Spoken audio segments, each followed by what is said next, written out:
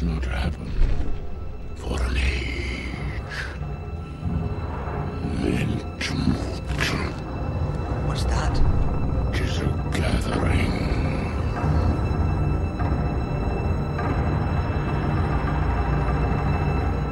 Hello and welcome to Entmoot, the Battle Games of Middle-earth podcast, all about the Middle-earth strategy battle game from Games Workshop.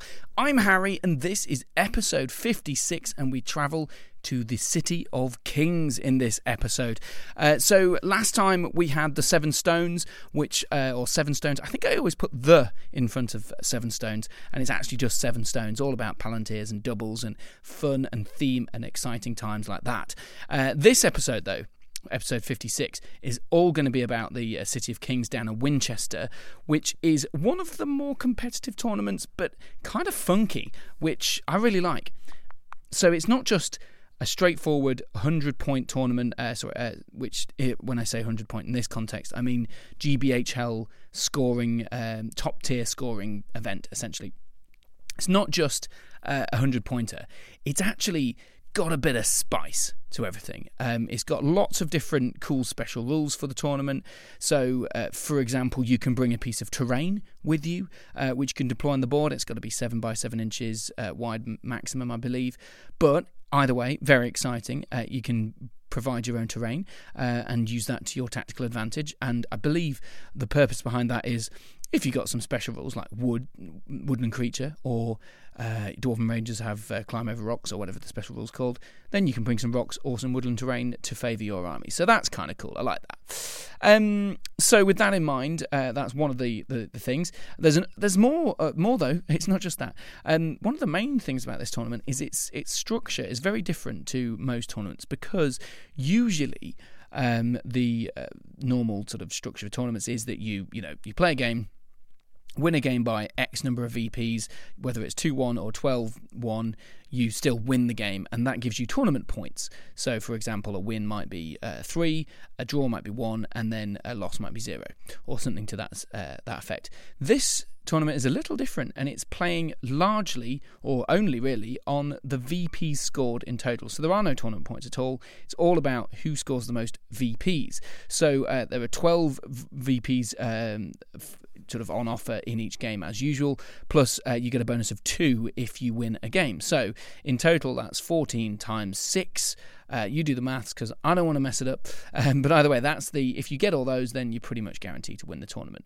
So that's exciting. So it means that a 1-0 victory may well get you through to win a tournament in another tournament, but here that's actually not as valuable as a 10-11 loss. For example, if you lose a game by 1 VP, but still gain lots of points, then that would be a lot more valuable than winning a game by a very small margin. So there's a little bit of spice, which I love. So that's coming up this episode, and it also is a tournament where you're allowed to take 2 armies, and you can either basically, if you're good and evil, you can take 2 armies, one of which is good, one of which is evil. And if you're playing against evil, then you play your good army. If you're playing against good, then you use your evil army. And if you're playing, if playing against someone who has both, like yourself, then you get to flip a coin or decide in some way between you, whatever you fancy, basically. So, with that in mind, let's build some armies. Build me an army worthy of Mordor. So this bit of this podcast is probably going to be quite short. I'll run through it very quickly because these are both armies if you're a regular listener, you will have encountered before, because they are my Easterlings and my Paths of the Druiden lists at 800 points. So I'll just rattle through them because I've said it a couple of times before. So 800 points. They're almost exactly the same as well. This is the Easterlings. So we've got Ratabi, General of the Dragon Legion, who is the leader. We've got 3 Easterlings with shield, 2 with pike and shield, 1 with warrior pike, with banner, pike and shield. God, I can't get my words out today. 3 with 3 black dragons with pike and shield, and 3 dragon cult acolytes. So you've got a solid pike block plus a banner in there, and some acolytes for the throwing daggers and the extra gubbins of 2 attacks. Then Warband 2 is Amda with Lord of the Blades and armoured horse, all that sort of stuff.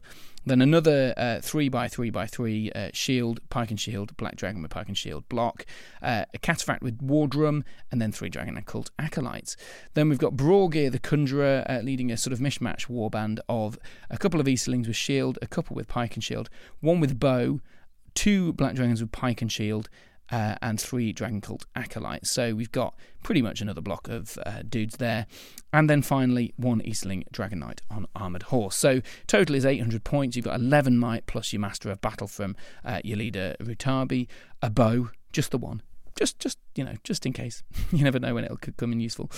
Plus 9 throwing weapons, 39 models, break at 19. So, very elite kind of horde, but lots and lots of hard to kill stuff.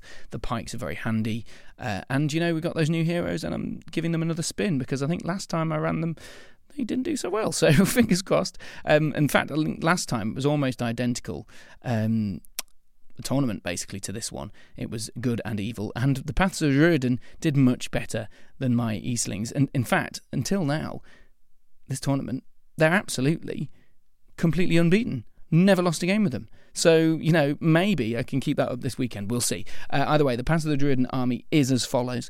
It is Theoden, king on with heavy armour, shield and horse, a Rider of Rohan with banner, 4 Riders of Rohan, 3 Royal Guard with horse and throwing spears, Dalewine, chief of the King's Knights with horse, 2 Rider of Rohan, 1 Rider of Rohan with throwing spears, 4 Royal Guard with throwing spears, then Elfhelm on horse, 3 Riders of Rohan with throwing spear, 2 Royal Guard with throwing spear, all on horses, and Ganburigan with 15 Woses, so a total of 39 models, exactly the same as my other army. Of course, a lot of those, 16 of those are Woses, and that's it, yeah. So a fair amount of might as well in there, so you've got all the good stuff, so about 12 points of might. And you've got all those special bonuses, and you've got cavalry, and you've got some good throwing weapons, and lots of exciting stuff. So those are my 2 armies. I must say, the Paths of the Druidan were a late notice kind of addition because I didn't read the rules pack properly, as everyone is I think guilty of at some point in their life, not really taking in what the rules pack is, despite this tournament actually having been postponed since I think it was March 2020. It's probably May 2020. Anyway, it's all very exciting. Can't wait to head down to Winchester, especially because I used to go to university in Winchester, so it's like returning home in some ways, but I've never been to a tournament there, so this should be good. Organised by Alistair King, who's the Great British Hobbit League's coordinator, organiser, and it's at like a conservative club which apparently has good value beverages, which is always a good sign. So we'll head to the tables in a bit, but first... Riddles in the dark.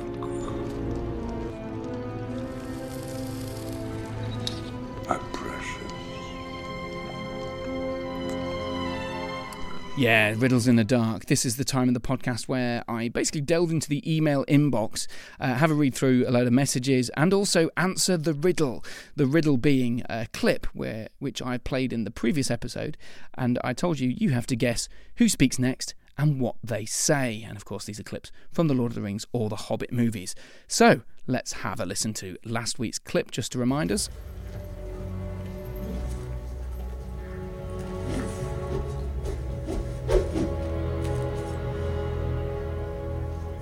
Okay, so who speaks next? What do they say? Let's delve into the email inbox, and it is absolutely rammed this time. I don't know whether it's too easy, or I don't know. Maybe it was just too easy. Who knows? We'll have a look. Maybe people just particularly keen getting in touch this time. Nick Colburn is the first emailer. He says, "Hey Harry, long time listener, first time emailer. I always like reading that, but I also think, what's taking you so long?" But either way, Nick says, "Congrats on winning the tournament. Was great to finally hear you win. This is in reference to the Slowgrow League, of course. This is which is not necessarily the most competitive league, but beating newbies and children, but it's either way. I really did appreciate it." He said, "It was great to hear you finally win, although it's a bit of a now what kind of kind of like watching a 1980s detective TV show where the two people are teasing falling in love with each other, but carry on season after season till they finally do and the season ends. I hope that's not the fate of Entmoot, lol." Yeah, fair enough. Anyway, the answer to the riddle has to be ... These are the words in my head when I find a cool stick in the woods, because never grow up. Nick from Alberta in Canada. Nick, thanks very much for getting in touch from Alberta in Canada. Fantastic, and I believe you have the correct answer, although I've tried to disguise it a little bit to keep the suspense up. Let's have another email. This is from Nathan Talbot. He says, I've learnt my lesson on waiting. You're pumping out episodes almost daily at the minute, and I keep missing the chance to answer riddles in the dark. Yeah, they were pretty quick for a while. In fact, I kind of postponed this one a week just to allow for a bit of a break for A, myself to edit, B, for Louise, my partner, so that I can actually spend some time with her, and C, so that you guys can catch up with emails, and it looks like that worked. So, you say, I keep missing the chance to answer riddles in the dark, but after listening to the Seven Stones episode on release, I'm pleased to be able to get one right away. I had to go back and check because I wanted to be sure you hadn't gone with a warg attack specific scene, but ... is of course relevant. The next line is someone lying. Very good. I kind of want to share your joke. It's quite amusing. In fact, let's screw it. Let's just throw caution to the wind. Are you correct? We'll find out. It says the next line is Aragorn lying. This is a good sword. He'd already thrown that sword away. Haleth, son of Hammer. There is always hope. Then a 5-point armor upgrade. Aragorn and Leggy making up, and Gimli's lockdown belly. Very good. Looking forward to the next episode. I also have my ticket paid for Imps, Lord of the Imps. I especially enjoyed the reference to a Lothlorien addition to the Fellowship you mentioned in the previous episodes. I bet an unnamed player who happens to be working on 200 Nazgul is fuming and ranting again, Nathan. That's a reference to a little bit of an in-joke or running gag that I have with Nathan and Jamie Wiggins. I don't know if you're listening, Jamie, about Haldir. Because I gave someone an extra Haldir for their army at one point, and he wasn't very happy about this after losing to that army.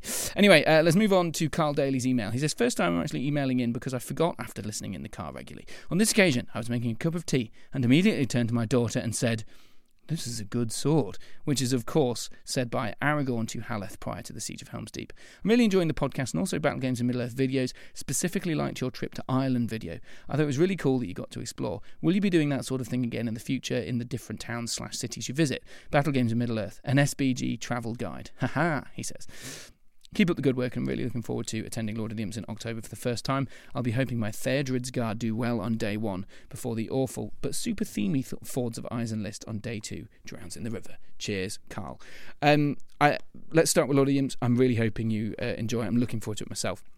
I'm still working on expanding it. I've been to see a bigger room at the university, which looks like it would work. I just need to get the final details organised. So watch this space. There may well be about 20 more spaces in the Lord of the Imps tournament in October, opened up very soon. We will see. Watch this space.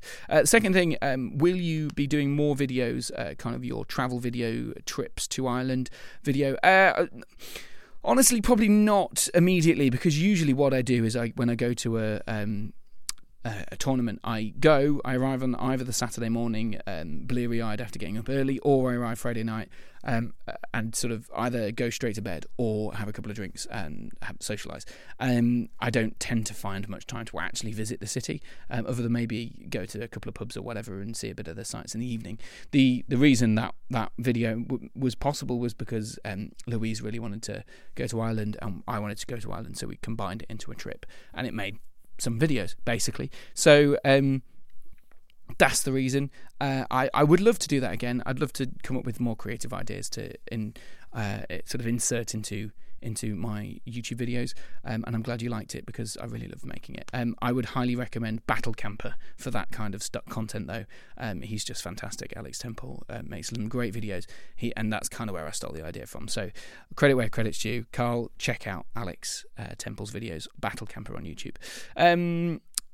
Yes, and I believe you got the riddle correct. Russell Priest says, it's definitely Aragorn this time, brackets. This is a good sword. However, slightly callous to have a line addressed to Haleth after your exploits at Seven Stones, Russell Priest. Yeah, of course, people are starting to get it, that this is, of course, a reference to the army we took to Seven Stones. Michael and I took a warg attack army, and of course, Haleth, son of Hammer, my lord, is the person it's speaking to. And of course, Sean Sproul gets in touch. He says, this is a good sword, Aragorn to Haleth, I think, Hammer's son.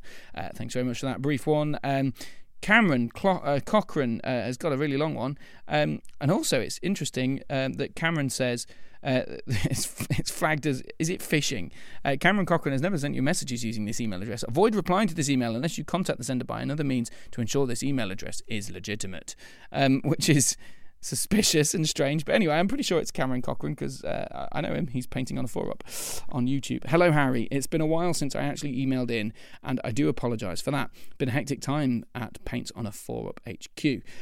Your Warg Attack army seems great. I love the theme of it. Having Hammer out in front and foot was quite a fun idea. Yeah, it was actually. We loved it. Doubles theme is something that's on my mind as I'm attending the last Alliance Doubles in Scotland at the end of July. My friend and I are planning on running a double Mimic list at 900 points. Army of the South Legendary Legion, or whatever it's called. Yeah, Grand Army of the South. Don't forget the Grand. As for the actual riddle, I believe it's the scene when Éowyn is swinging her sword around and Aragorn blocks it and says, "You have some skill with a blade." Hopefully this is right, and it would link into your Warg Attack themed army. As always, thank you for everything you do in the MESBG scene. Keep up the good work and take care. Yours in hobby, Cameron, Paints on a 4-up. Cameron, thank you very much. Sadly, not quite the scene, although that is a good one, and that kind of would make sense. Obviously no Éowyn in my army, but then also there's no Haleth in my army last episode, but you've got the right sort of area, and it's very close. And it's just before the Warg Attack, isn't it? So unlucky, but very close. Very close. You've got the right person, but not quite the right moment. So I'll give you a half a point for that, Cameron. Scott Brent gets in touch. He says, "Hi, Harry. At first I thought this was the moment in the 2 towers when Éowyn was practicing with her blade in the Rohan feasting hall, just like Cameron. However, with how vigorous the swings are, I now think my best guess is the part when Aragorn is swinging the poor peasant boy's battered sword in those dark moments before the battle for Helm's Deep. Next line, this is a good sword, said by Aragorn, film 2 Towers. Regular listener, first time guesser, keep the amazing pods coming. Scott Brent." Excellent. Thanks very much, Scott. You seem to be consistent with a lot of other people, so that's great to hear. Matt Davies. Oh, is that Matt Davies of Generation Shift fame? I think it may be. He says, "Hi, Harry. It was an absolute pleasure to play you both at Seven Stones. Really missing it now." Yeah, it's such a great tournament, isn't it? Riddles in the Dark is Aragorn in Meduseld just before he parries Éowyn's blade, and he says, "You have some skill with a blade." Keep meaning to comment every episode, but I keep forgetting. Take care, bud. Matt, you're wrong. No, that's so sad. You've got in touch.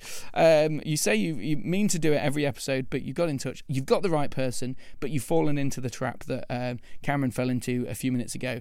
It is actually Aragorn, but not in that moment, we think. Let's find out in a second. Harry, this is from Michael Cheney. Final email. Harry, I've recently gotten tuned in and have been enjoying your show immensely. Thanks for all your hard work. As for the riddle, I believe I'm up to date with Moot 55. I like that as the first abbreviation I've read, Moot 55. The scene is in Helm's Deep as the belagged defenders make ready for the Uruk onslaught. Aragorn is encouraging Haleth, son of Hammer. You can hear the sword whoosh through the air as Aragorn swings it. The next words are Aragorn's. "This is a good sword. Haleth, son of Hammer. There is always hope." I recently moved from the US to Kosovo for work with an NGO, he says. I am working on building an MESBG community here, but I was wondering if you know of anyone in the region who's already playing. I know there are a fair few in Greece, but that's about the closest I've been able to locate. Any connections and introductions you can provide to your listenership would be greatly appreciated. On my bucket list now is to play in at least one GBHL event. Hopefully, when I do, we'll have the chance to connect face-to-face. Until then, carry on, and best of luck making the most of all these pretty new Easterling releases. Cheers, Michael Cheney. I don't know anyone in Kosovo. Hopefully, if anyone is listening who is in Kosovo or near to Kosovo, or maybe even working with an NGO in Kosovo, you never know who is out there. Maybe we can connect you guys. I'd love to be able to be the sort of people who piece you together. And of course, I'm sure anyone in Kosovo knows where Kosovo is. But for those who aren't aware, it's in near Montenegro, Albania, north of Greece, south of Serbia, and east of kind of Croatia and those sorts of places. So if you're vaguely in that area, Bulgaria, Romania, then maybe, just maybe, you might be able to connect, and it might be worth visiting Michael. Now, Michael also adds a PS, which I'm embarrassed to say I've been thinking about this for a very long time, and I've not done it yet, and I really should have. He says, "P.S. I don't recall you ever playing Fangorn, though I've not listened to every episode yet. I'd love to hear your thoughts on my favourite faction. I'll also offer up the controversial opinion that I hope Beachbone never gets an official model, because having to convert or sculpt one is much more unique, which is characteristic of the faction. Thanks. Yeah, Michael, you bang on the money. I've never used Fangorn at a tournament for the podcast. I have used Fangorn at tournaments in the past. In fact, at Doubles 7 Stones, I used... with Michael, we used the Ents, lots of Ents when they weren't very good in the previous edition. I also have used an Ent, Treebeard, Tom Bombadil combo with, I can't think what else I had in that army. I think there would have been hobbits, loads of hobbits, Treebeard and Tom Bombadil, which I thought would be really filthy, but actually people just killed all the hobbits. But it was good fun, and yes, you're right, I really should. And I have used a video, filmed a video on the podcast, on the YouTube channel, featuring the Ents as well. So maybe check that out if you want a bit of Ent content from me. But no, I haven't, and it will come at some point. But there we go. That's the last email. Michael Cheney, thank you very much for getting in touch. And people can, of course, email in entmootpodcast@gmail.com if you live in Kosovo or near Kosovo and want me to connect you guys together. And also, if you know the answer to the riddle in the dark. Here is the answer for the last riddle.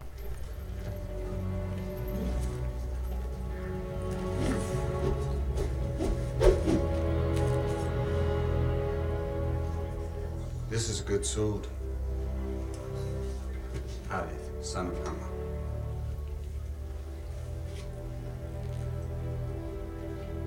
There is always hope. Yeah, it was, of course. It was linked to the Warg attack because I thought we had so much focus on Hammer, who does say things, but not an awful lot. I couldn't quite find a moment for Hammer that would be easily disguisable, if you know what I mean. With clips, often you need to have enough time before someone speaks for it to be disguised. Because if it was just Gandalf the White meeting Hammer and having his staff taken off him, that would be a bit rubbish, because you'd be able to get it straight away. So it was Haleth, summoner of Hammermine, which I always thought he said hammer mine. I always thought it was that, but my lord or my liege, I think, who he's given him the sword, and then Aragorn says that this is a good sword, which Nathan quite rightly points out. I'm not convinced it is a great sword. It looks pretty rubbish. Anyway, this Entmoot's riddle goes to something a little like this.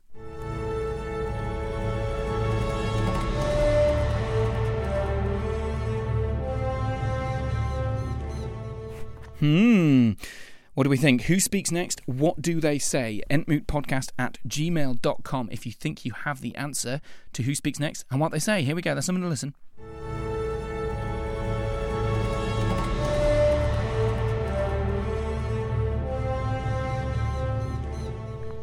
One more time.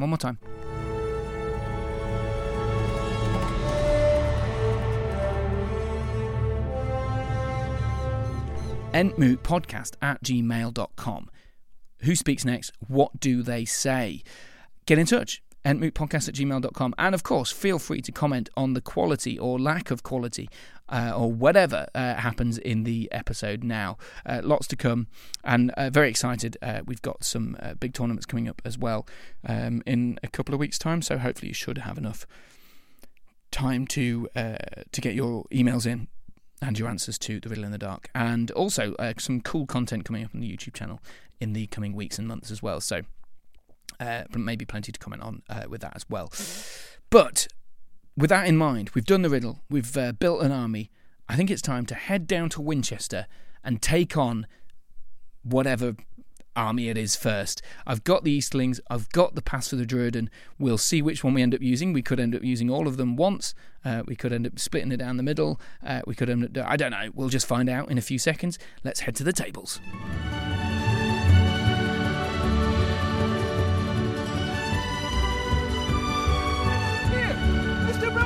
Where are you off to? Don't stop, I'm already late. Late for what? I'm going on an adventure.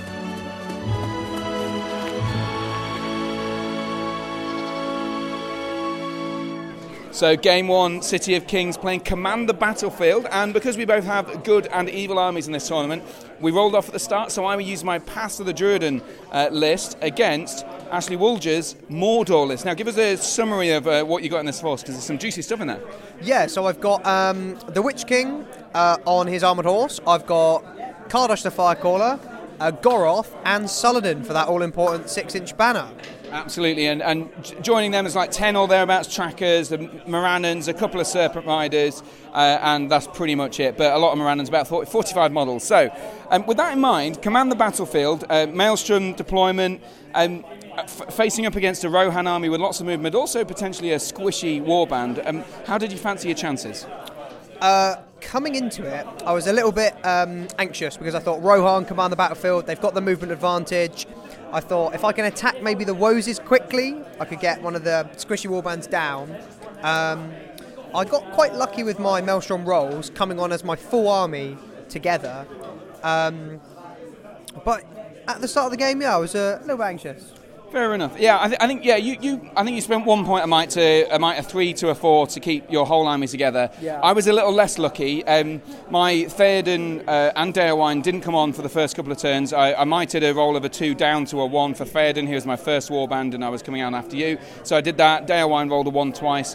Theoden rolled the second one. But eventually they did all come on pretty much together. I had to spend another point of might on Theoden, so not a great start. I had to be quite cautious with Theoden through this game because of that, especially with a Witch King and a Kardash kicking about. I really wanted to save the might for potentially resisting something particularly scary from the Witch King. But once we got stuck in, you were quite keen to launch your army forward. You had a drum, you had a march, and you wanted to kind of, I guess, to nullify the shooting. Was that the logic behind it?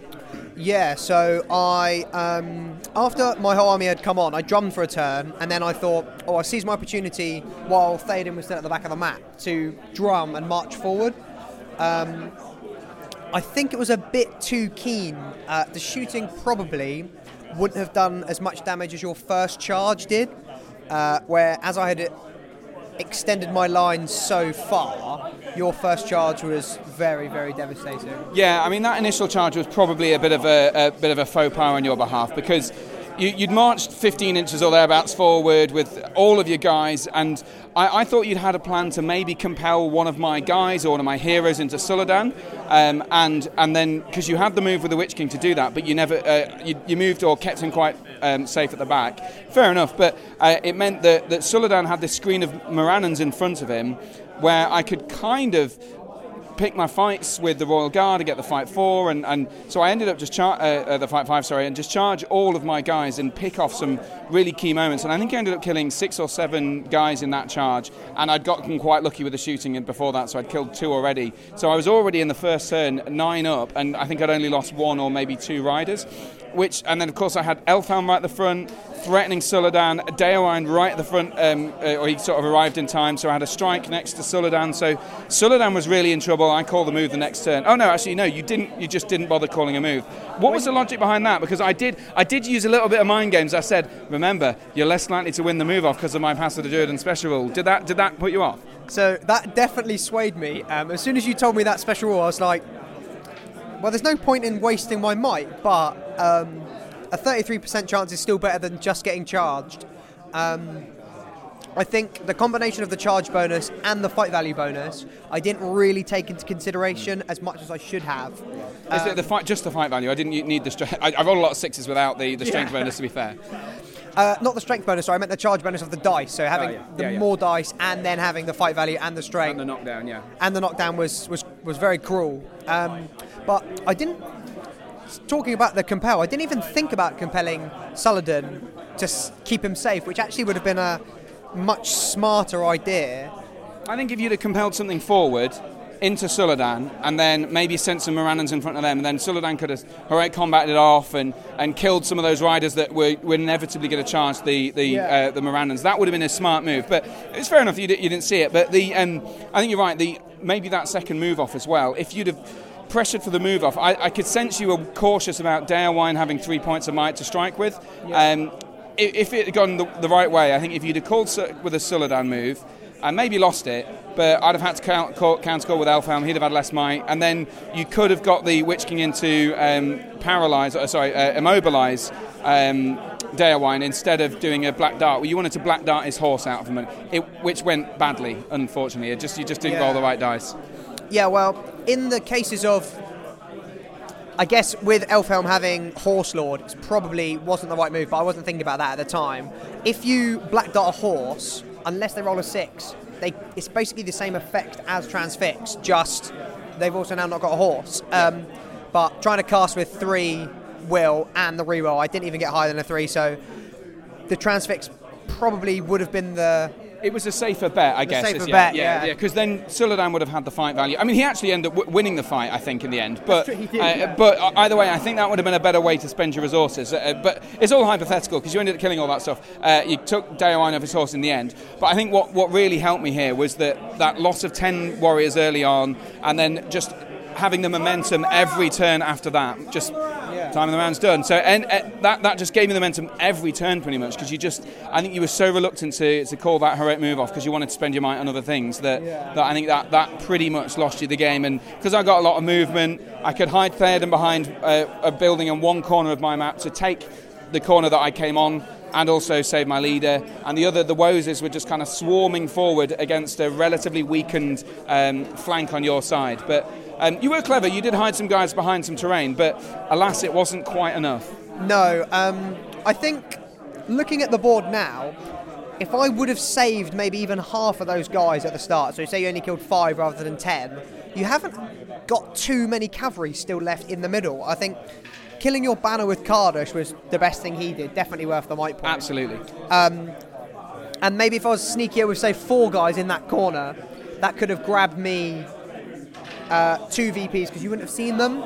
Yeah, that was a really good move, hiding some guys behind the terrain. But and actually, I think perhaps one of your flaws was marching straight into the middle. The middle, of course, in Command the Battlefield isn't worth anything. And I thought, well, I've got a really big advantage. If I tar pit you down in the centre, I've got the movement, so I can send my cavalry round into the corners, grab the corners, take the objectives potentially, because you've just lost so much stuff, or that you have so much stuff stuck in the middle. And looking at the map now, most of your remaining dudes are in the middle, and which is of course completely useless. So it's a bit of a shame, because I think that one mistake early on was really punished, and I do think I got some very lucky rolls. I did kill when I needed to kill, but I think I wouldn't have been able to punish. Wouldn't have been able to use my luck to such great gain if it wasn't for that early initial move, which I guess is just the way of things. Often these things can spiral out of control.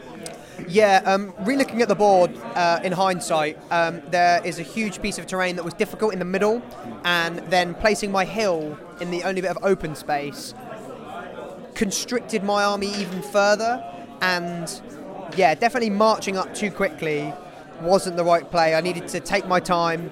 As you heard, the round was only called about 5 minutes ago, so he finished probably with half an hour still to play, and the Witch King finishing on 7 or 8 will and still having a might point. I could have played a lot more conservatively in order to allow the battlefield to be dictated a bit better for me. I agree. We mentioned putting the terrain down. In this tournament we can bring a bit of terrain and put it on the board wherever we want, which I found quite helpful. But the other thing that we haven't touched on yet is the waypoint markers that we've got. We've got quite a good bit of terrain. So my Path of the Druiden have waypoints which I can put in terrain, ignore that terrain, and one terrain in particular, very close to the centre of the board, was quite open terrain but still difficult, which I could move straight through. And the same with another one that I deployed in my zone, which I could just skip straight around, which you couldn't, which just really helped. So those waypoint markers don't always come into help, but this time they were really, really very helpful. Either way, Ashley, it was a 10-0 victory to me in the end, which is good for this tournament because it's all about VPs, not wins. But I think hopefully you've you did a good. You played really well. Just that one mistake, and I think if you changed that, it would have been a lot closer. Yeah. Definitely, in hindsight, the huge piece of difficult terrain in the middle of the board doesn't matter. So I should have not actually tried to engage you anywhere near the piece of difficult terrain in the middle. But I really had a lot of fun. It was a good practice game for the games coming up for the rest of this event. I'll be able to learn from my mistakes and hopefully fare a bit better with Mordor in the future. Yeah, submarine it on the way up. Best of luck for the rest of the tournament, Ashley. Well, thanks for the game. Thank you very much, Harry. It was a pleasure. So game number 2, and it's Domination, and playing with my good army again against Scott Warren's evil Angmar force. Oh no, Angmar, they're back again. They're back. So Domination, we're trying to grab objectives.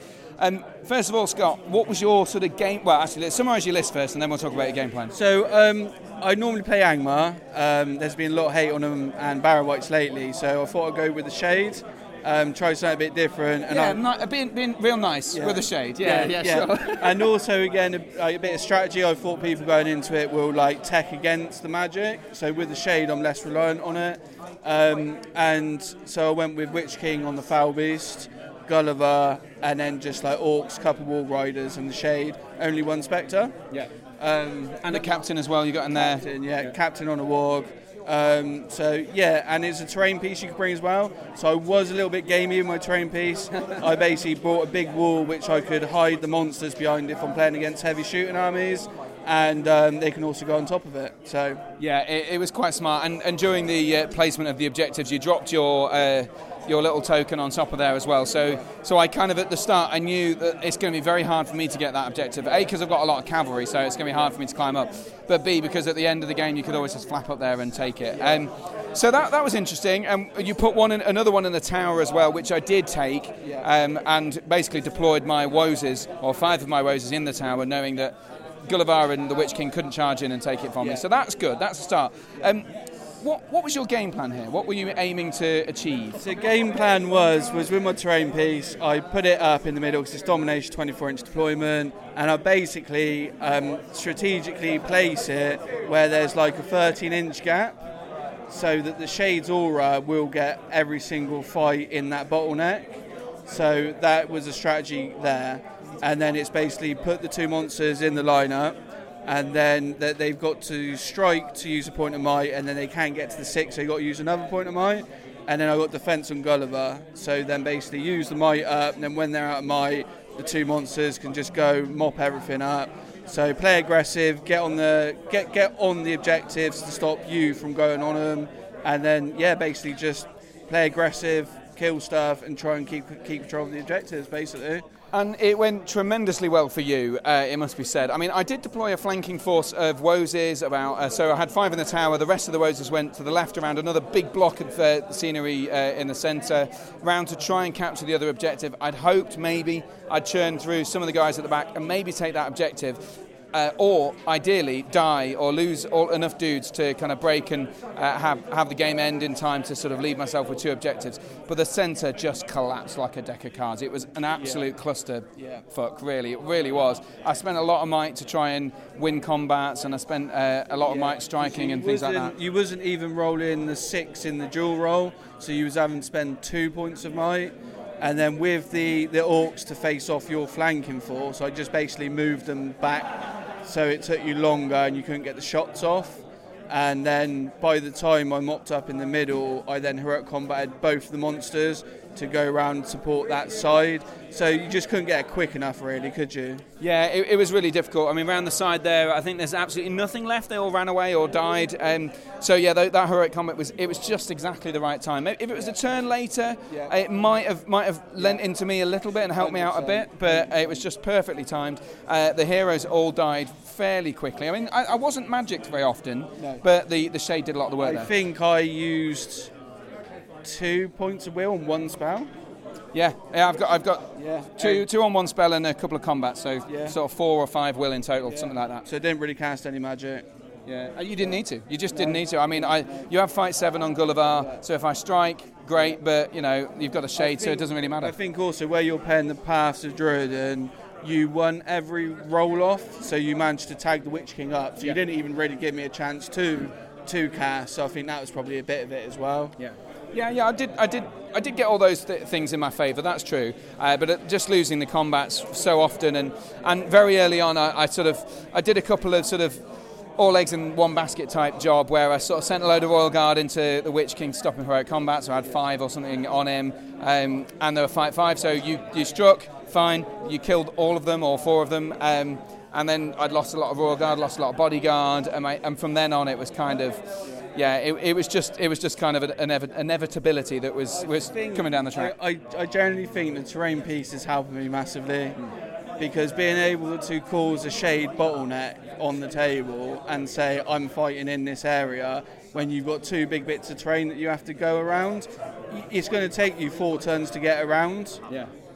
So then just basically having the shade maximise it, and it's really paying off for me. Yeah, I didn't realise that you deployed that the terrain piece we're allowed to drop on the table exactly the right width. That's really smart move. And you said at the start it's a bit gamey, the size of it and the strange thing. But I'm embracing it. Yeah, that's fine. I know people can hate, but no, I love it. It's a tournament, and I've said to everyone, it is gamey. It's what I've done, but it's going to work. Yeah, and it has worked. You deployed that. You got the objective there relatively quickly after a couple of turns of an orc climbing up this building, and then you have the centre. And I had a sort of maybe a chance of getting surviving at the end with either Elfhelm or one of the riders on the objective, but it just was far too little, too late. Got him, didn't I? Yeah, just got him all in the end. I'm not the only one here. I think there's like a few assault legions which put swamps down to make it slower to get to them, and so it's interesting to have this have something like this. Yeah,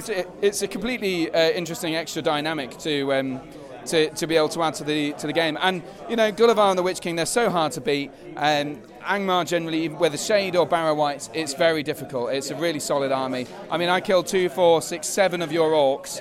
I took a fate off the Witch King, and I think I chopped off the captain. Yeah, and I think I chopped down Gully. I probably killed him. Technically, I've scored enough wounds to kill him, but he healed them all back. I think you did 4 or 5 wounds to Gulliver. So I did enough to kill him, but he obviously heals him back, so that sucks. Yeah. Either way, Scott, it was a cracking game. You ended up winning 10-2, so I did retain one of the objectives, but you killed everything in my army and quartered me, and I only killed 7 of yours, so a resounding victory, and you're heading off to the top table, I'm guessing, or certainly up there. And a big shout out for your channel as well, SW Miniatures. Yeah, SW Miniatures, do a lot of battle reports and stuff like that on YouTube, so yeah, I enjoy it, love the hobby, and want it to grow. Absolutely. Well, Scott, it's a pleasure to play you. Congratulations on the win. Best of luck for the rest of the tournament. And you, mate. Thank you very much. Take care.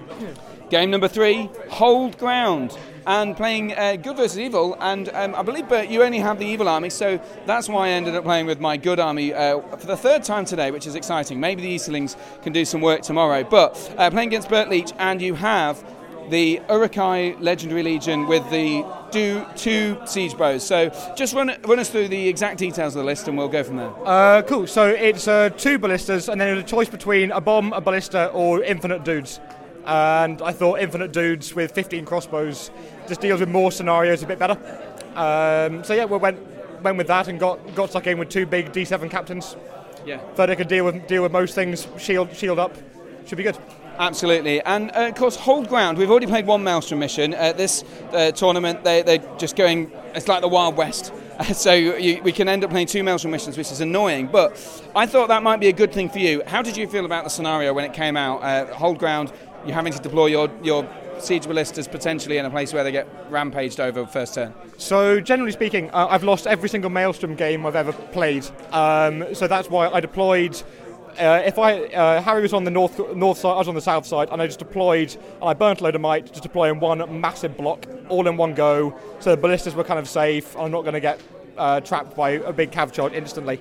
So I think from there, I rolled fairly well. I think it's fair to say that you had the world's worst luck when it came to Maelstrom rolls. Only 1 out of 4 warbands actually appeared. Yeah, that was the first turn. I think the second turn the same happened. It was annoying because I had Theoden drop in on the first turn, and I thought, well, if I spend enough might to get everyone in the same place, in a sort of, I kind of thought I'll go for the siege ballistas because you had quite a thin line on one of the sides of your siege ballistas. So I thought, well, I'll drop my Theoden there, reinforce them with everything else, and then send them all into there the second turn. I'm going to have to cop 1 shot. I knew that would happen. But second turn, there's going to be more combats. I'll be able to throw some heroic combats in there, churn through some dudes. It's going to be amazing. I'm going to kill you all in 1 turn, and then I'll be off to the middle because you don't start taking courage checks until 66%. And then basically they had arrived, and then nobody else turned up. Ever. I felt like for the first few turns. So Theoden was kind of taking on a whole Uruk-hai army on his own. And took a ballista bolt to the face on turn one. I think with two ballistas, you're with no other in the ways, you are kind of a favourite to cop one to the face. At the very least, with all cav, you're going to be knocked off your horse extremely quickly. So that was kind of a guarantee. But I think trying to move into 800 points worth of Angry Urukai with one warband of 8 models, generally speaking, it's a lot of angry dudes with pointy swords. Yeah, and it didn't go well. It didn't go well at all. I think, but you suggested I heroic combated with Theoden to try and get out of a sticky spot, and I kind of just I did it wrong. I thought I wanted to get stuck into the middle to try and block off your captain from coming in, but I didn't judge the measurements right. I probably should have just ran away in that first turn. I think so. I think even if you do run away, I've got a bunch of might there. I can heroic combat into him, and then once he gets bogged down, there's only so much Angry Urukai that you can cop. He did... The one thing that did do is it delayed probably about half my army getting round a Rohan house into the middle of the board, which, again, thanks to some... So Harry did quite well in the middle of the game, but then rolled hideously for Maelstrom and rolled god-awful for the end of the game. I think any one of maybe 3 rolls could have clinched it, at least 2. Yeah. And...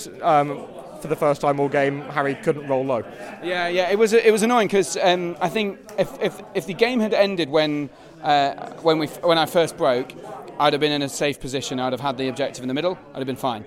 The second turn, I had it, but it was definitely very close. And then the third one, it was you had it, and then the fourth one we ended finally. But I think I wondered whether I'd played it badly because I was relying on those ones and 2 rolls to end the game at the right time, because I wanted my Woses to die a lot quicker than they did, and they just would not die, and it's like really annoying because they're really defense 3 and stuff.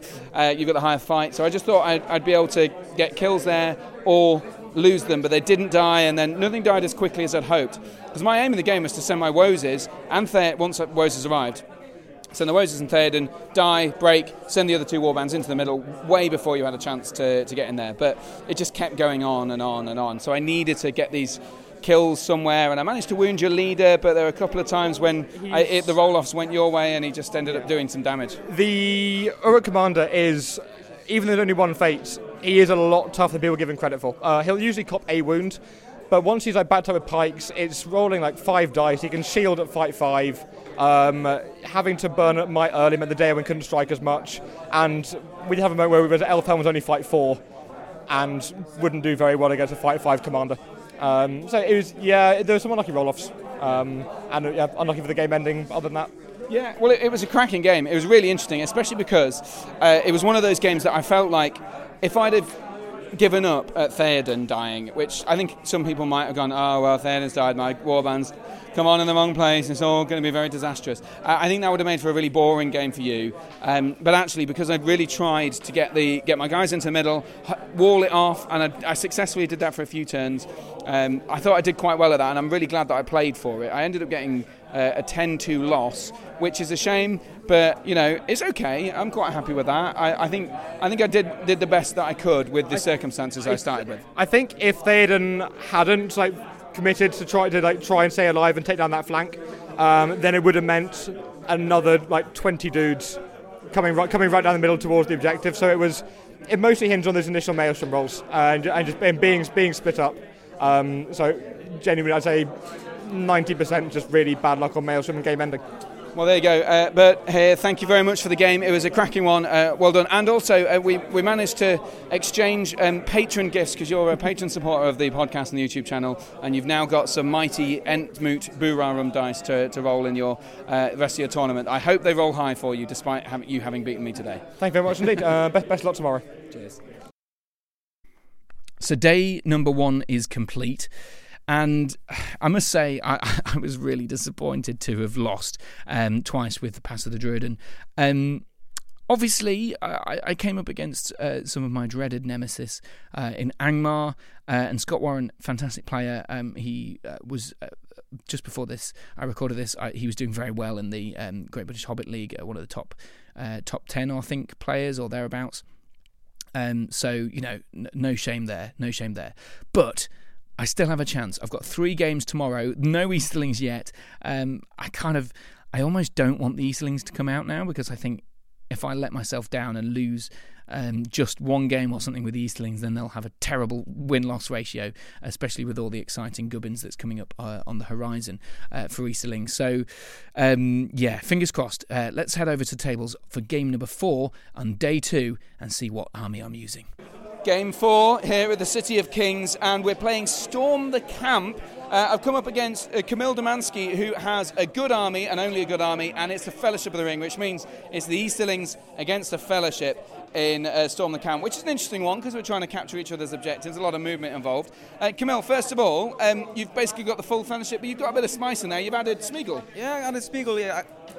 Most of the people taking the Andril for Aragorn, so I decided to go more thematic. So I'll take the Smeagol, as we've seen in the movie. So yeah, that's I think a good choice. Yeah. And he's got extra might. Yeah, it's true. He's good. I've played him against him before. He's really good. You've got a lovely thematic display base as well, which is kind of all these different. It's like a circular display base with a third of it dedicated to Amon Hen, a third of it dedicated to sort of Balrog and. Gollum sort of in the little pond underneath the Balrog thing. It looks absolutely fantastic. It must have taken a lot of work. Thank you. Oh yeah, it took me like 2-3 weeks to do that.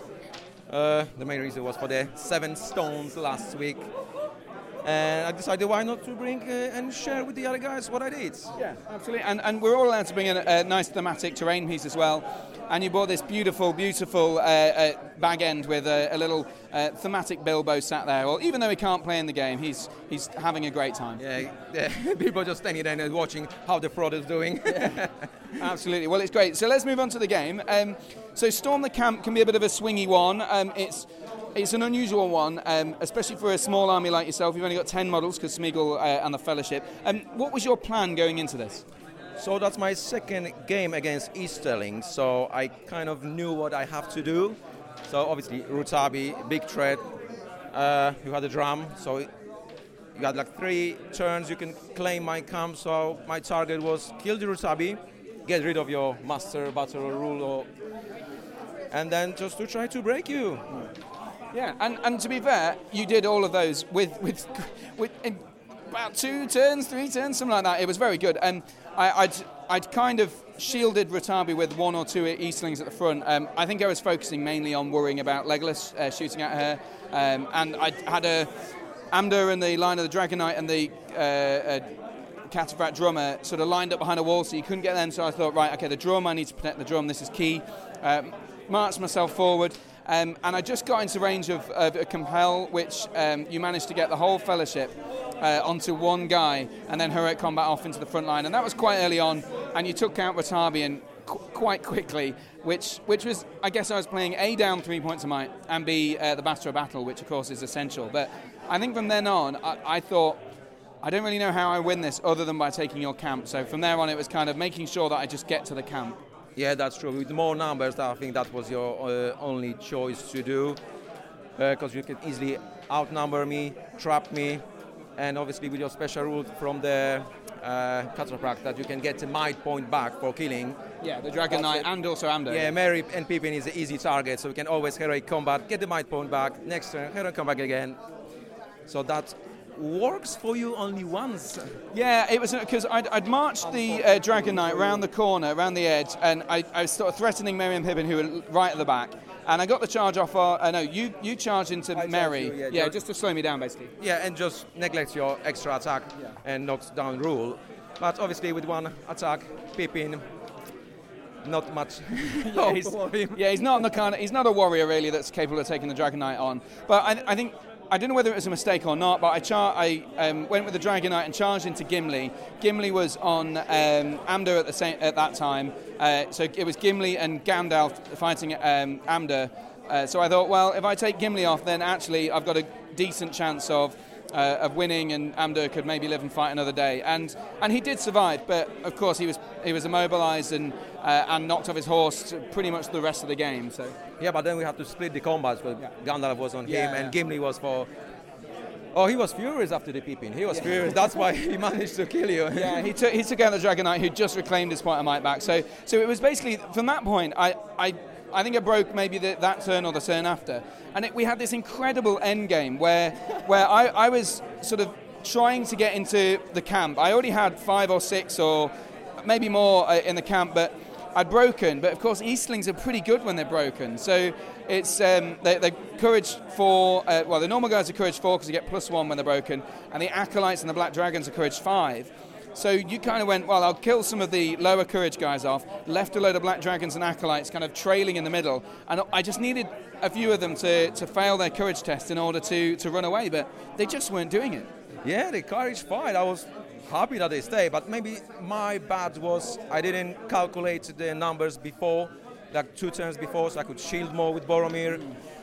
And yeah, that was my fault a little bit. Yeah. Because I needed one more turn. Yeah. One more turn. So we're standing here on Camille's deployment zone. I've got one guy in the in his camp, and all of the rest of them either ran away. I think there was only 2 who ran away, or charged into the Fellowship, who were basically there, hoping that they'd all die. And Camille, you used what I thought was quite a tricksy move on the Cataphat Drummer.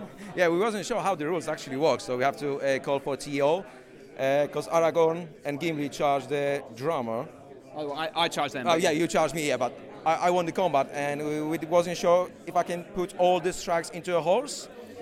So actually, TO was on my side. Yeah. Which is annoying. If I'd have known that before, I could have charged, dismounted, and then you wouldn't have had a chance. But either way, it was okay, because it all came down to one fight with a black dragon or whatever fighting against Legolas. Of course, Legolas has only got 2 attacks, but all of the others had might, so I didn't want to charge Gandalf or whatever, because he could heroic combat off me and into my camp, or into your camp. So it came down to your 2 dice against my black dragon.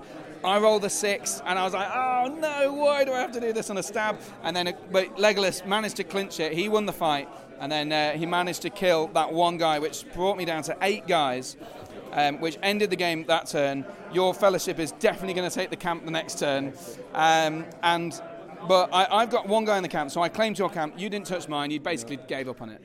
Yeah, that's true. With 10 models, it's very difficult to claim opponent's camp when you have like 24 inches distance and being outnumbered 4-1, because 40 models against 10, I need to be in combat and kill as many models as possible.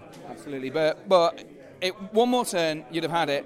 As it came down, I think it probably came as a pretty fair score. It kind of reflective of the match. It was a 6-6 draw, because I have the numbers, so I'm going to have a big advantage, so I'm going to get the camp. But you absolutely annihilated me in the middle. And like you say, one more turn, if that fight had gone a different way with Legolas, it could be a very, very different story. Or as you say, if you'd have shielded a couple of turns earlier with Boromir, then you'd have taken your camp back, and it would have been a pretty resounding loss to me. Or, well, not resounding, but it would have been 6-0 loss to me, which is a big deal. Either way, Camille, draw, 6-all draw, storm the camp. My Easterlings have yielded something of a success today, but there's only 1 game in the tournament and they've drawn it, so I don't know how I feel about that. But best of luck, Camille, with the rest of your tournament. Fingers crossed you come out with something more impressive than a draw next time. I'm sure the Fellowship will do well. Yeah, thank you, and best of luck to you. Game number 5, and it's Destroy the Supplies, and I've got my Easterlings again, so it was I was playing against George Harold, who's got just a good army this tournament. George, before we talk about the battle as a whole, just give us a general idea about the list, because it's a slightly different Rohan-themed list. Yeah, so it's Theoden Eomer with a bunch of friends, and then that's a Historical Alliance with Gandalf the White from Minas Tirith. So 24 models all together. Yeah, so it's a different one. So I thought it was the Riders of the Eomer at first, but it's good because you've got all those bonuses, but you also have the magic. Gandalf the White really adds something to this list. Yes, he does. It's a really handy tool to have in it. So yeah. Absolutely. So Destroy the Supplies, we've each got to defend 3 objectives in our own deployment. They're 12 inches apart, 12 inches on, and they're worth 2 points each, and there's points for banners and killing the leader and breaking as well. What was your plan here? Did you have an idea going into it of what you wanted to do? So, not a particularly great plan. Not a particularly firm plan, I should say. So I think I've got the magic. I got the more shooting as well. So I think play defensive to start off with, and see what you do, and then kind of act based on that. Yeah, and of course because you've got the cavalry as well. you sent Outriders down the right-hand side flank as you'll look at it, and about 3 or 4 riders down the left-hand side flank, including some Royal Guard eventually anyway. So you were trying basically to kind of pincer around me once I'd kind of committed to the middle, I suppose. Yes, I mean, again, that wasn't necessarily planned when I first deployed, but yeah, after the first turn, and the second turn especially, when you were marching your army right up the middle of the board, yeah, that gave me the chance to kind of create a U-shaped kind of line, so to speak, with some cavalry models going down each side, and then the bulk of my force and my heroes in the middle there, kind of defending my objectives, and getting to grips with you there. Yeah, and Gandalf, though, played an absolute blinder. Not a blinding light, literally. He played a blinder with a couple of different magic spells, which basically it won you 2 VPs in the first couple of turns. You Sorceress blasted one of the banners, which killed the banner, which was a great move. And then you did the Dragon Knight as well, which basically put him out of action very early on. But it did mean that you were quite far forward very early on in the game, and it put yourself down to a roll-off or a move-off, essentially, as to who was going to charge who, and whether Gandalf could either get out of dodge or be charged by people. Do you think that sort of Hail Mary kind of all the eggs in one basket kind of move was worth the risk? That's a really, really tough one, actually. I think it probably was worth it, but yeah, it's certainly a tough one. So I spent 2 might on a Sorcerer's Blast to kill your banner, and then because Gandalf advanced forward to do that, so then he couldn't get all the way back, so left in a vulnerable position. The idea was, even if you charged him, I could countercharge with some of my cavalry. However, that still left Gandalf trapped, and you had a few heroes against him. That was all right. He did actually survive that turn, didn't he? It was the turn after, as you said, I lost the heroic move roll-off then, and then you managed to finish him off. So I don't know. Possibly. After killing the banner, so when he was in range, you on the priority end, didn't you? So you charged him. Perhaps I should have used his last point of might to do a move, heroic move then. I don't know. I'm always reluctant to when you've got Ratabi and the Master of Battle. I think that's one of the things that plays into it always, is whether you get a free your point of might.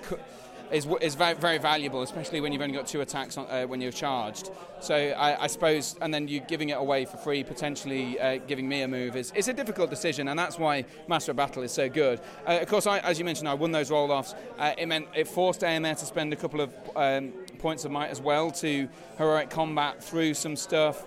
To untrap Gandalf, because Ratabi has bonuses to a trapped hero, so that was good. I still ended up taking quite a few face-off. I think it was all 3, was it? Or I think you spent all 3, but you kept the wounds or something like that. I can't remember exactly what it was. It certainly did some damage early on. Yeah, I think it was, so first turn you took off 3 fate and one wound, and it was turn afterwards when you finished him off. But as it develops, I kind of was slowly grinding through your troops. I mean, the first turn, the Royal Guard and everything had a really great turn. I lost a lot of Eastlings that turn. But second or third turn, once I had Amda and Ratabi in there, plus I won a couple of move-offs, so I had some throwing weapons, acolytes, could choose a fight. You'd kind of screened yourself off with that counter-charge. It just meant that you couldn't then commit any more guys. So I just had a good turn where I killed a lot of riders. And then it kind of kept moving like that for a while, and it eventually led to Theoden kind of becoming a bit exposed, and some horrible fortune later, Theoden went down. Yeah, so you got your Dragon Knight in on him. You lost the fight, but you got the banner to win the fight. And then you rolled 2 6s on 3 dice to kill him. So he, at that point, Theoden was my last point of might on the board. So if he had stuck around, if I had Len called a heroic move and won the roll-off next turn, potentially things could have been different. But that's a lot of ifs, I think. Well, it is, but it basically took you out of the running in that last game, because it meant that I could call the move, get a guy on one of your supplies, which gave me my first supply of the game. It also meant that you sort of ran, so it ended the game a turn earlier. So I might have been able to wade through and get some stuff over in the other sides. But I only had one of your supplies, but you'd already taken one supply with your Outriders that had done a mission. So while all this was happening in the centre, there was a kind of war at the back with Brawgear and, I don't know, maybe 8 or 9 models. And they did an absolute stormer of a day. I mean, I put them in terrain. I blocked off some gaps to stop your riders charging in too early. And basically what happened was I was blocking off the terrain, and I kind of put some of my guys in some terrain, which fortuitously one of the supplies was deployed in both your terrain, and I'd put my terrain in a place where there was going to be in terrain as well. So I was defending 2 of my supplies in terrain, which was really handy. But, I mean, basically, you just lost a lot of the charge bonuses early on. And just a slight misplacement of one model meant that I could surround one of your Royal Guard with loads of my guys and Heroic Combat and avoid your guy taking one of the supplies early on. Because if you hadn't placed that guy wrong or hadn't foreseen the Heroic Combat, you would have been able to have that supply, essentially. You think? I'm not sure... Yeah, so I didn't anticipate your Heroic Combat coming, which was entirely my own fault. But I'm not sure I could have positioned him any other way to stop that Heroic Combat. Was there? I'm not sure I would have been able to get Brawgear in to... I would have got some charges off, but I wouldn't have been able to get the number of guys into those guys to clear off both of those guys in that objective, which then meant that I had loads more guys in the middle when to defend the middle objective. Maybe you're right. Maybe it didn't matter either way. But either way, that was a moment. The second moment of Brawgear's success was coming back in towards the centre, which the Outriders were now dismounted, climbed up a hill, charged my Easterling archer that had been defending the central objective with his bow and doing absolutely nothing, and then pulled off basically a game-winning tremor, which I spent all 4 of my remaining will, got the 5 or... Oh no, I got 2 6s, so he kept some will. And then I spent my point of might on the tremor to get the kill, which we understand is right, because usually you can might the first strike off a roll. And that kind of won and defended the objective, which I don't think I saw coming. I thought I was going to lose both of the rear objectives. I guess you did as well. Well, I certainly hope so, or at least one. Yeah, it was really good. I said, before the game started, I think Destroyer's Prize is my favourite of the 6 new scenarios which we got. And I think this game was actually a really good demonstration of that. Just having the big fight in the middle, but also having important smaller actions going on other parts of the board too. I got a little bit unlucky, I think, not getting at least one of them. There was so the Heroic Combat we mentioned, where Rutabi and his guys managed to then stop me destroying one of the supplies. You won a 50-50 roll-off for that, didn't you? I did, yeah. Yeah, and then pulling off the tremor as well, which on balance, I guess you were probably expected to... I was likely to get it. I suppose it was strength... what was it? Strength 6 on the tremor, and you were defense 5?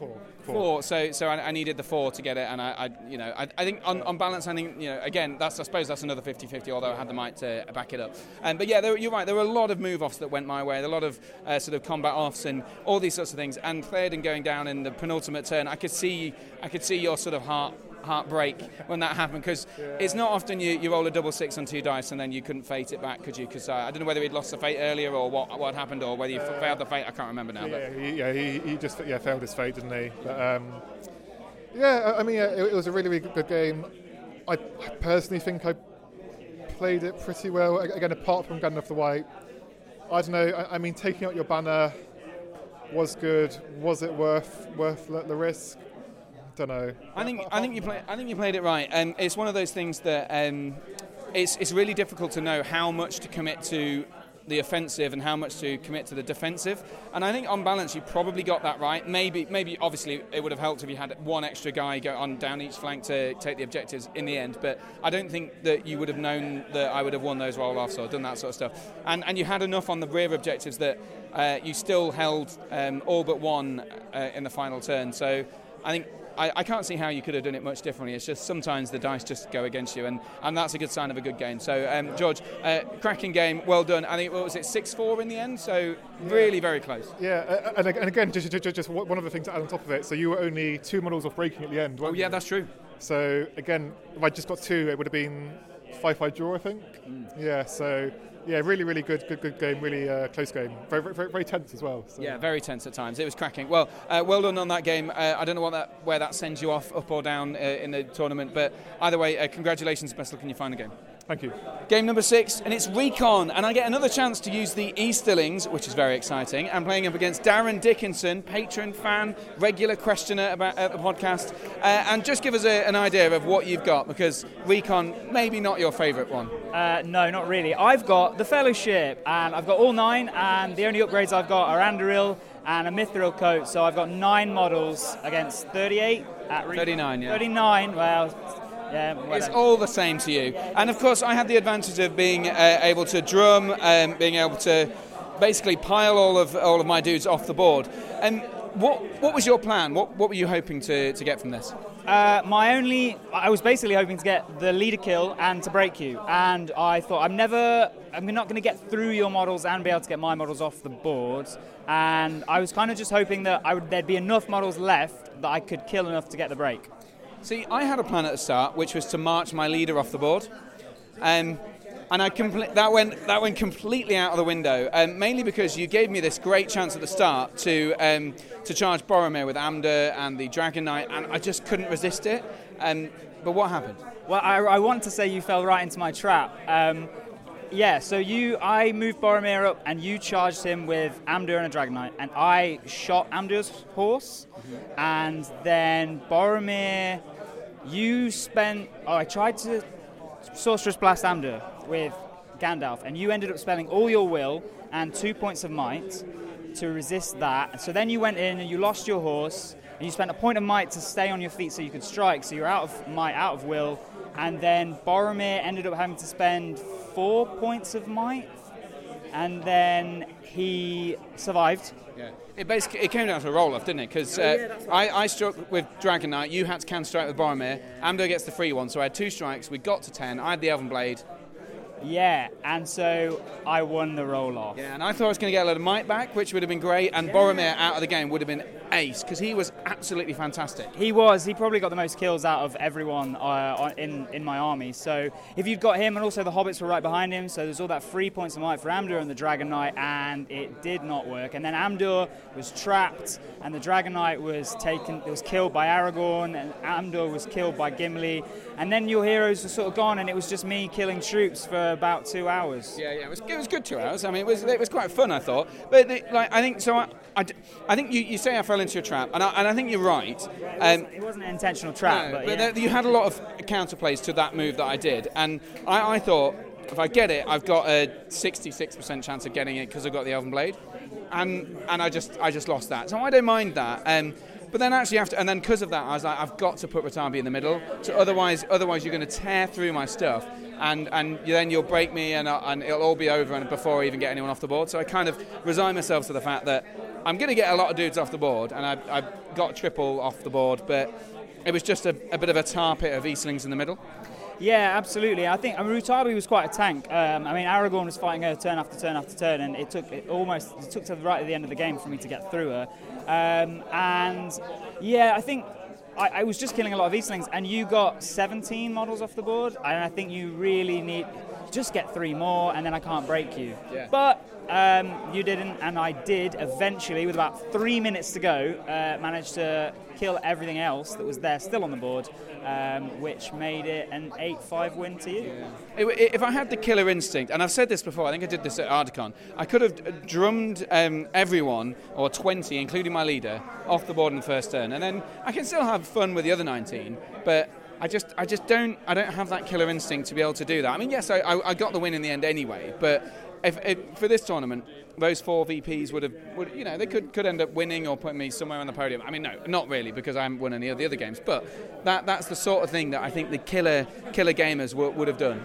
Yeah, I think so. I wonder what other people would have done in this situation, whether it's, do you take a 66% chance of smashing a large part of my combat power, or do you take the sort of safer option that is less fun, less exciting, but is less swingy, but is a guaranteed sort of victory?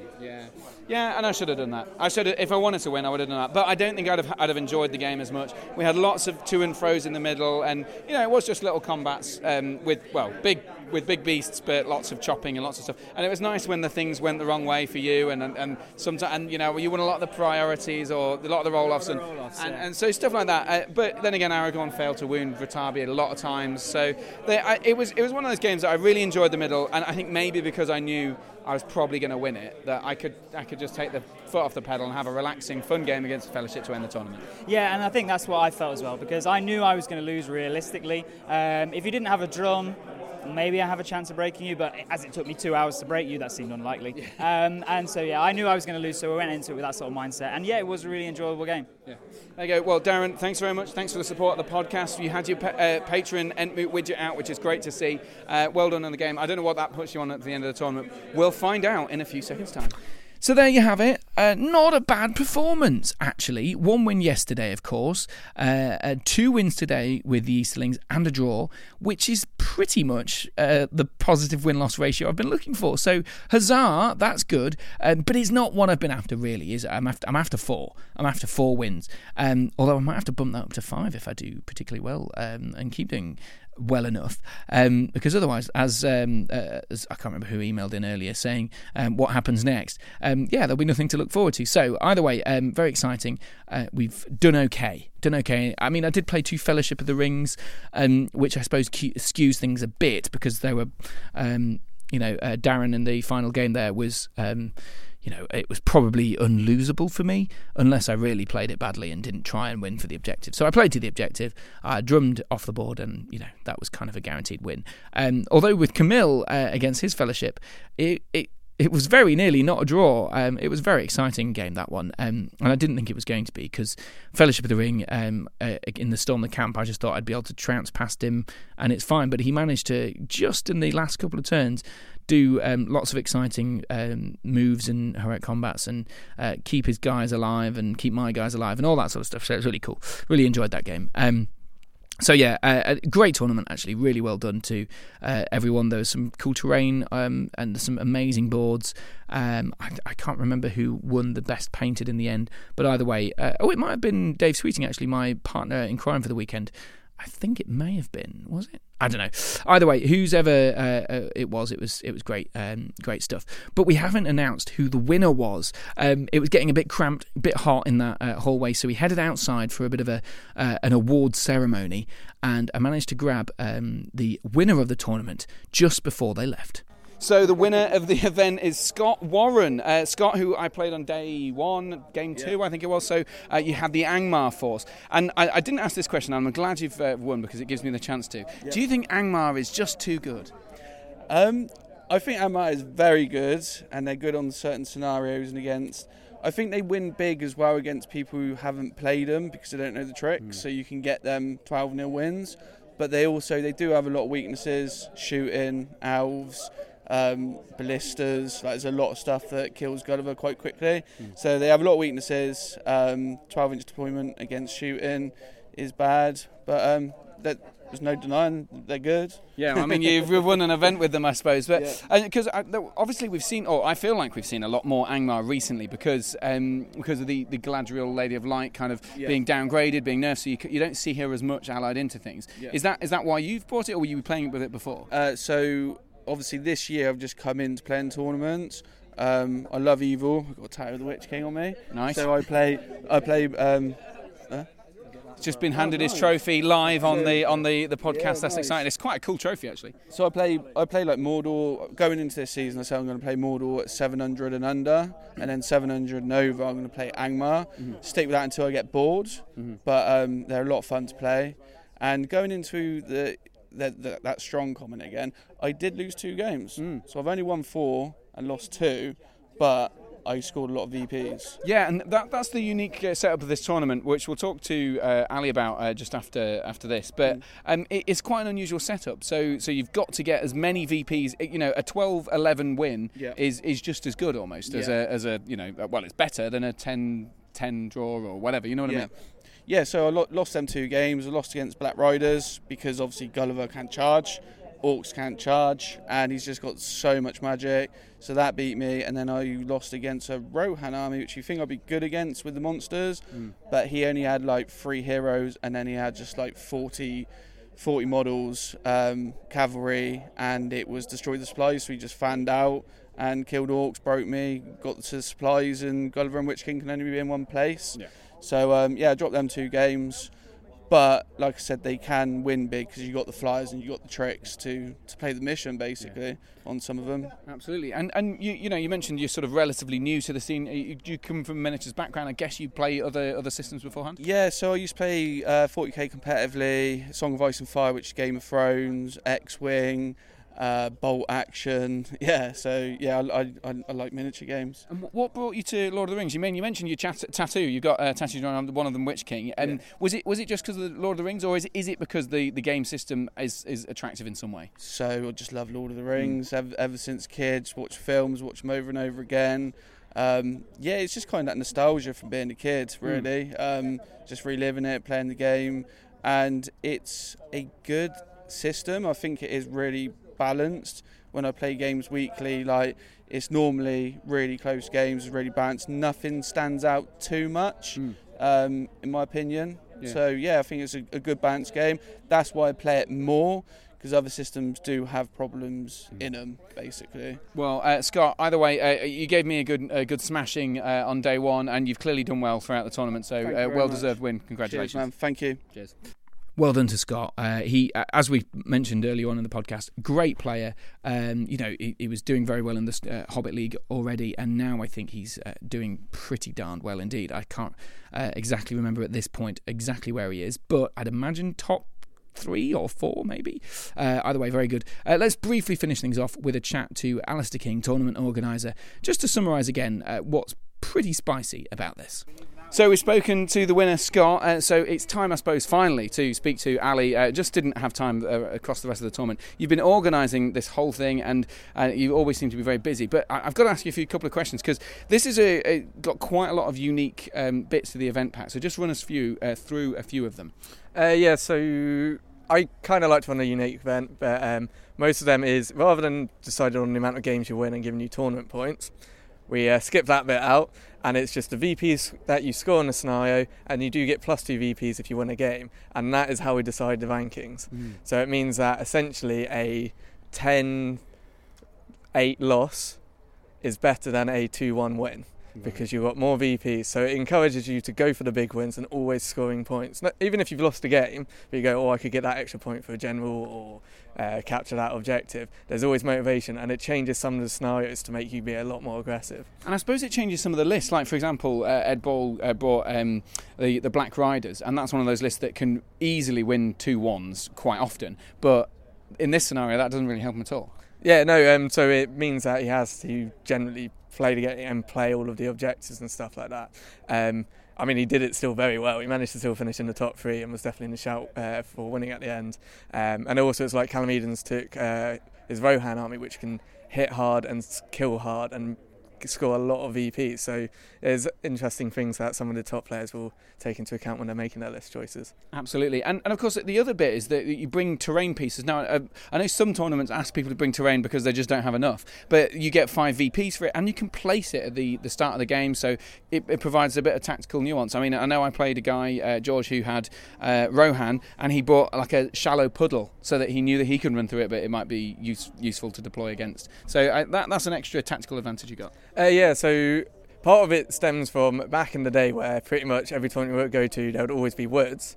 And I used dwarves, and dwarves rangers like rocks, not woods, but there would be very rarely any rocks. So I was like, a lot of these models have special rules, like it could be the Watch and Water, Army of the Dead, or like Pass of the Druidan going through woods. And it kind of means that you always be able to get the most out of that special rule and the bit of terrain in all of your games. And again, it's another thing that the sort of experienced players in that can use their advantage, or the people who are sort of figured out and work with their list. And you can make it nice and themed and cool and look pretty as well. Yeah, absolutely. Like I bought an Easterling Watchtower, which didn't really help me at all, but it was good because it looked like an Easterling Watchtower, and I had Easterlings. But so Ali, this is a GBHL 100, and we saw Angmar win. And I spoke to Scott just now. He says Angmar aren't overpowered. There's a lot of counters. There has been a subtle change though, seeing a lot of Angmar on the top tables and the podiums. So Angmar have always been strong. The main thing is a lot of the top players recently haven't had it as their main army, apart from sort of Harry Moore's probably one of the sort of more old school boys, as it were, and he'd won 2 or 3 events with Angmar in the last 3 years, but no one kind of picked up on it then. Yeah, and Angmar did really well at Ardacon as well. I think Kylie had Angmar and won or came second or whatever it was. Yeah, and basically Kylie won. Obviously there was a nerf to Lady of Light, and then people went, Magic's going to be big. But also it's sort of, you just got a couple of new players, like Scott's new player to the scene, relatively speaking. Angmar is just his army, it's what he's used. He used it before Lady of Light nerf. And so I think it's more of a coincidence, and then it's also the thing of when people say Angmar are good, more people will turn up with Angmar because they think that it will give them a chance. But no, they've always been quite strong. It's just they finally had the light shone on them, I guess. Well, there you go. The Lady of Light shone on them, maybe or not.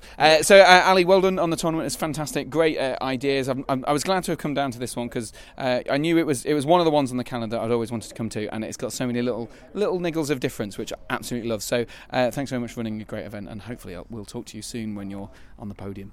Thanks very much. And that's everything. So thanks very much for another listen to the wonderful Entmoot. I keep saying wonderful. It's just a gap filler when I can't think of what to say. But either way, thanks very much for listening to the podcast. I've got another one in a couple of weeks, I think. It won't be immediate because we've got something... I've got a couple of bits and bobs coming very soon in coming weeks. Filming some battle reports, which is very exciting, in the coming weekend. So maybe keep an eye out on the Battle Games in Middle-earth YouTube channel for that, because there'll be some exciting stuff on the YouTube channel. And sadly not linked to the big releases of the day, because it's basically all going to be arriving on the same day as that. So it'll be some cool thematic... sort of competitive but thematic battle report, which would be nice. The week after that, I'm actually going to see Lord of the Rings in concert, the Fellowship of the Ring with an orchestra, which would be awesome. And then the following couple of weeks is my birthday, so it's not going to be it's going to be a while before the next podcast. It should be the week of the 18th of June, so the week following that weekend, where I'm going to 7th City Gaming for a pretty competitive competitive tournament, which will be my Dragon Emperor in action when I get it. So that'll be very exciting. The following weekend after that is TollCon, so it's pretty crazy. Lots going on for the coming in June, but a bit of a gap before then. So do keep an eye out on the YouTube channel. Every time there's a gap in the podcast, you should end up seeing a couple of bits and bobs on the YouTube channel as well. So do keep abreast of that if you're interested in sort of a variety of different things, including battle reports. Might do some Entmoot lives, and a bit of painting, a bit of hobbying, all that sort of stuff.